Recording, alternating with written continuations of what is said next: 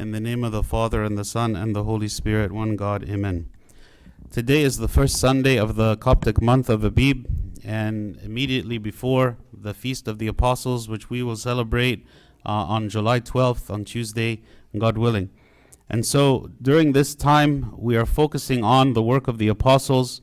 And here in the scripture that we read today is the Lord Jesus Christ speaking to the 70 apostles and telling them to go out and to preach and to evangelize to all the places that the Lord Jesus Christ was going to go after them. And he gives them instructions on what to do, on how to evangelize, on how to go and what to say and what to do when they meet the people and going from city to city and so on. And so one of the instructions that he gives the people, he gives the apostles, is he tells them, greet no one along the road. And this does not mean that he doesn't want them to be friendly or he doesn't want them to communicate with other people. Actually, their entire mission had to do with communicating, had to do with going and speaking to people and evangelizing about the Lord Jesus Christ. But when he said greet no one along the road, he meant do not be distracted in your mission when you are traveling from place to place to talk to different people and to get sidetracked and distracted from what is it that you are called to go and to do, which is the mission of evangelism.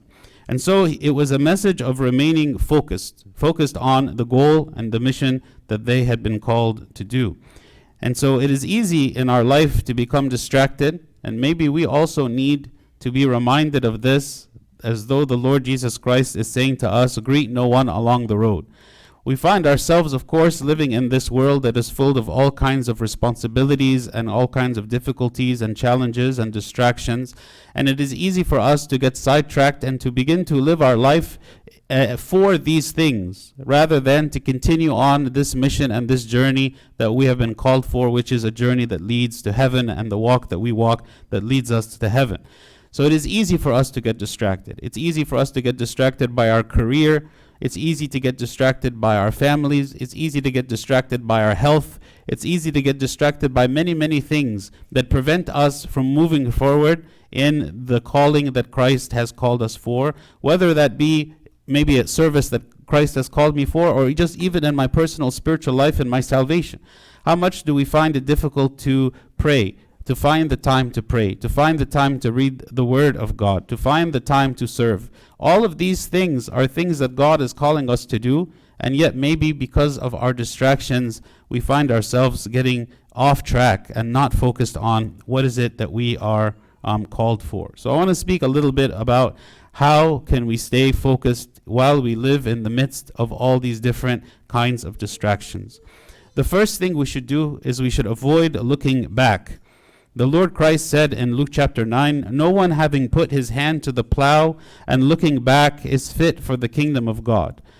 What does it mean not to look back? It means do not look back to your old life. Whenever a person is making this commitment to follow Christ and to walk in his way, certainly there are decisions that we have to make and there are sacrifices that we have to make to put away from us and to cut out of our lives things that are unbecoming of a believer, unbecoming of a Christian. Certain mentalities, certain ways of speaking, certain relationships, certain things that we used to live in and used to do that no longer we can continue to do. So here Christ is saying, knowing no one having put his hand to the plow, meaning the plow is the tool of the farmer, meaning no one who is working, no one who is doing the work can look back again and is fit for the kingdom of God. Meaning once you have decided to do this work, don't look at your old life, don't look at your old ways, don't look at your old relationships. Remain focused and on the future, remain focused on the Lord Jesus Christ, and be faithful in your calling without looking back. An example of a group who wanted to look back was the Israelites. After the Israelites were liberated from Egypt, from being slaves in Egypt, God was calling them to a great land that he would call the Promised Land. This Promised Land was a land that had everything that the Israelites needed to have a nation, to support them, to be a place where they could worship God in freedom and in peace, as opposed to the life of slavery that they endured when they were in Egypt without any freedom at all.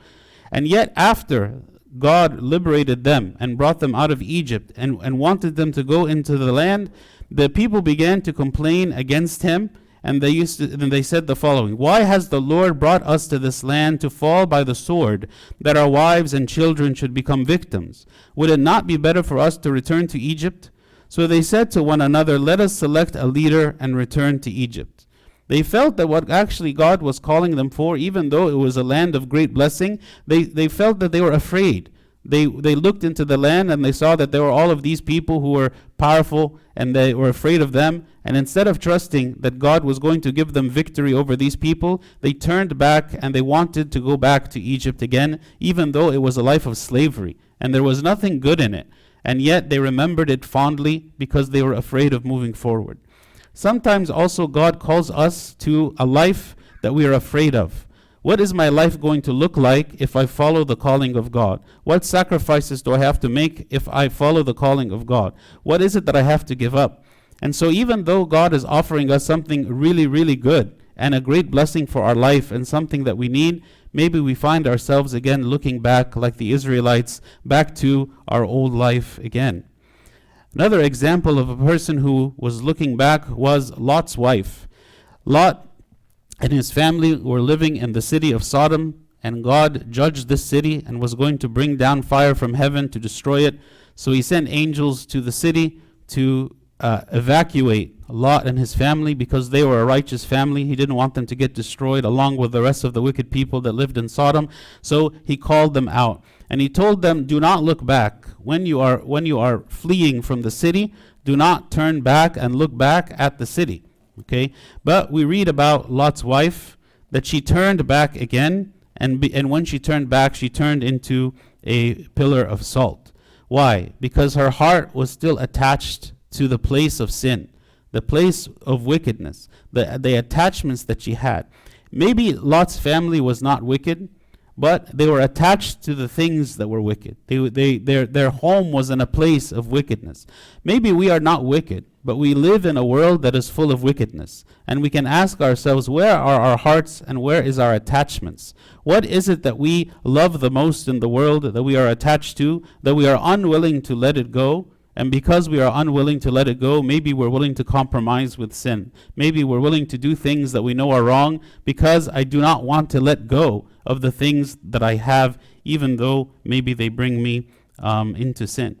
The Lord Christ also spoke about this when he said, if your right hand causes you to sin, cut it off and cast it from you. For it is more profitable for you that one of your members perish than for your whole body to be cast into hell. This message is a message of detachment. This is saying the most important thing is the kingdom of heaven. Anything that is an obstacle, anything that hinders you from reaching the kingdom of heaven, cut it off and cast it away from you.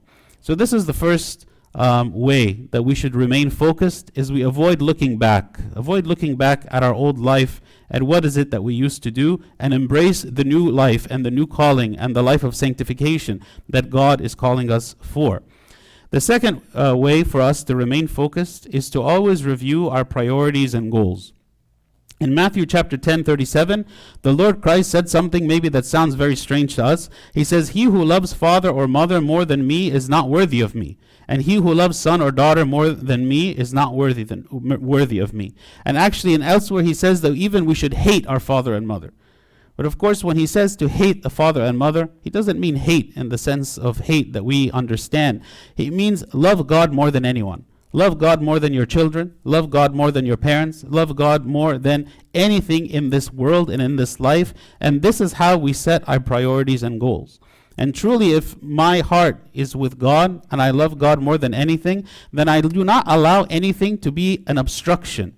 Even if it is a parent, even if it is a child, even if it is something that is very, very important, if this is an obstacle or a hindrance to me from reaching God, then Christ says what? Do not put more emphasis or more value in this than in God himself.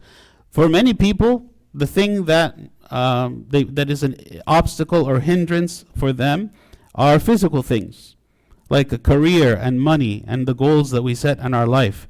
For others, maybe it is pleasures and desires that we want to fulfill in our life, and then these become idols and gods to us. We can answer the question of what is it that we love the most by looking at how we use our time.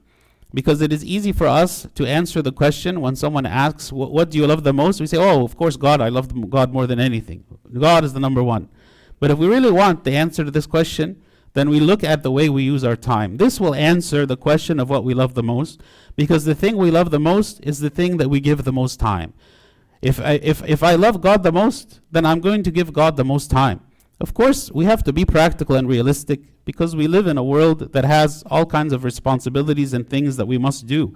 But the question is do I place the time that I spend with God as the absolute last priority, as the absolute last thing, as after I have finished everything else? Then if there is time left, then I will even consider the possibility of maybe praying or spending time with God or coming to the church. Maybe this is a reflection of my priorities. And so I have to be serious with myself in self-reflection and say, maybe this is a distraction. Maybe these things that I am pursuing, more that I am pursuing God, is a distraction. And again, as the Lord Christ says, he who loves father or mother more than me is not worthy of me. He who loves the other things in this life more than God is unworthy. The third way that we should stay focused is by reviewing our gains and losses. So how can I tell, right? In Philippians 3:8, St. Paul said, "Yet indeed I also count all things loss for the excellence of the knowledge of Christ Jesus my Lord, for whom I have suffered the loss of all things and count them as rubbish, that I may gain Christ." So we ask ourselves, what am I willing to lose? Am I willing to be persecuted? Am I willing to lose the things that I have been given? We look at Job, the righteous, as a great example, that after he went through all of the calamities and the suffering, and God took from him so many things, his attitude was, God gives and God takes away, blessed be the name of the Lord. Right? That he sees that God was the source of every blessing, and so if God chooses to take these things away from me, okay, it is also a blessing. It is according to his will, and just as I received it as something good, also when he takes it away, it is also something good. So he had no attachments to anything that he had. It doesn't mean that he didn't suffer. It doesn't mean that he didn't mourn over the loss of those things and his children and his possessions and his health. He mourned because he lost it, and it was difficult for him. But that did not translate into hatred for God or condemning of God, but actually he defended God. And when his wife came and said to him, "Curse God and die," he said, "No, how can we say this about him? How can we act this way toward him?" So also a reflection of my focus is my obsession with the things of this life. And if something is taken from me, another way to determine if I have attachment to things is if it is taken from me, what is my reaction?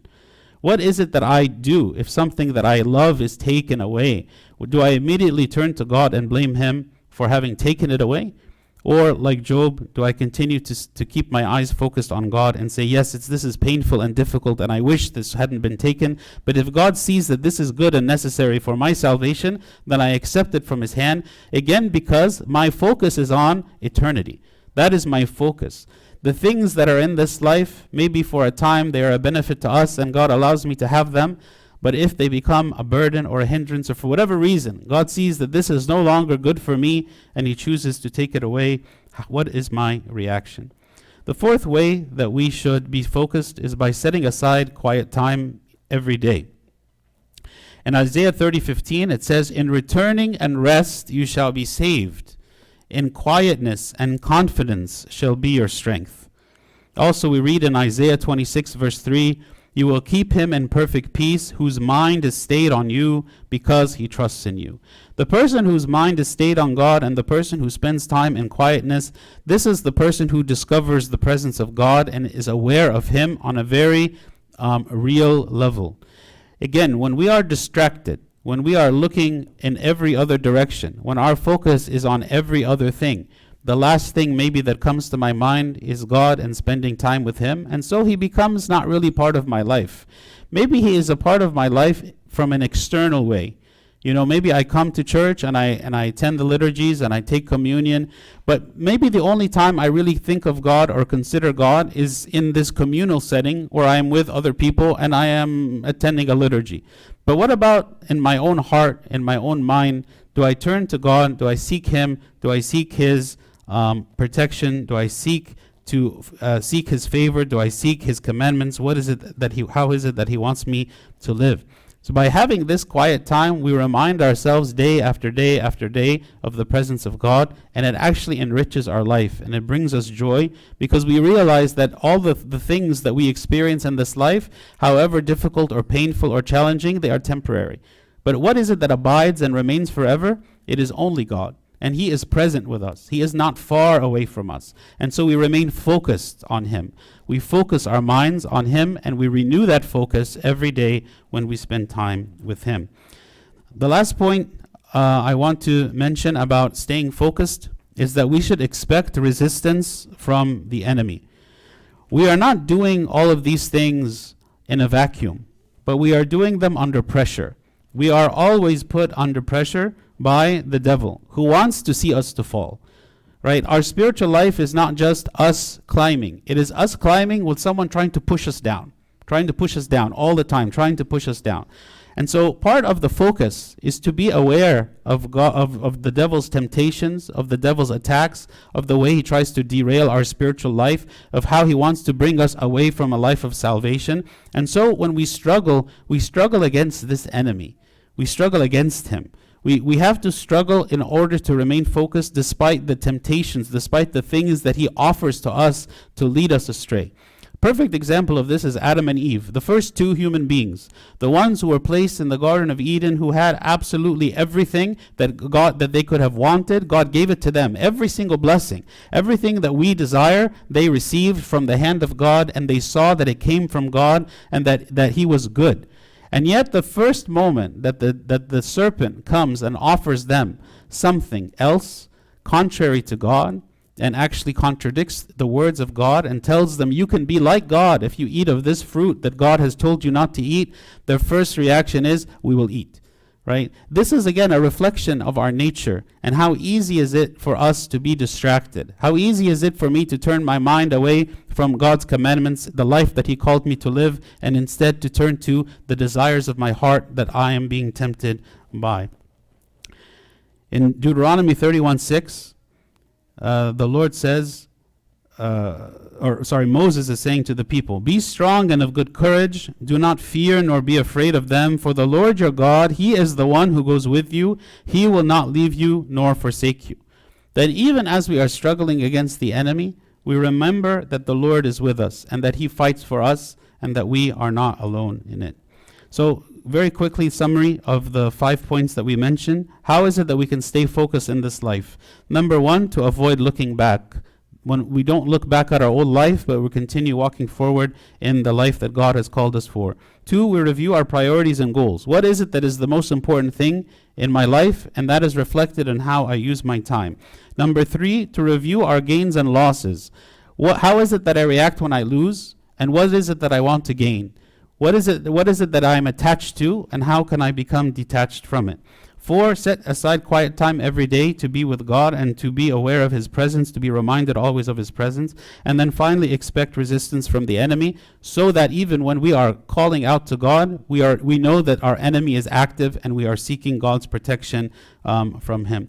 So this is how we can remain focused. Just as the Lord Christ, when He sent the apostles out on their mission of evangelism, He told them, greet no one along the road, do not be distracted, but to be fulfilling your mission to the end, and glory be to God forever. Amen.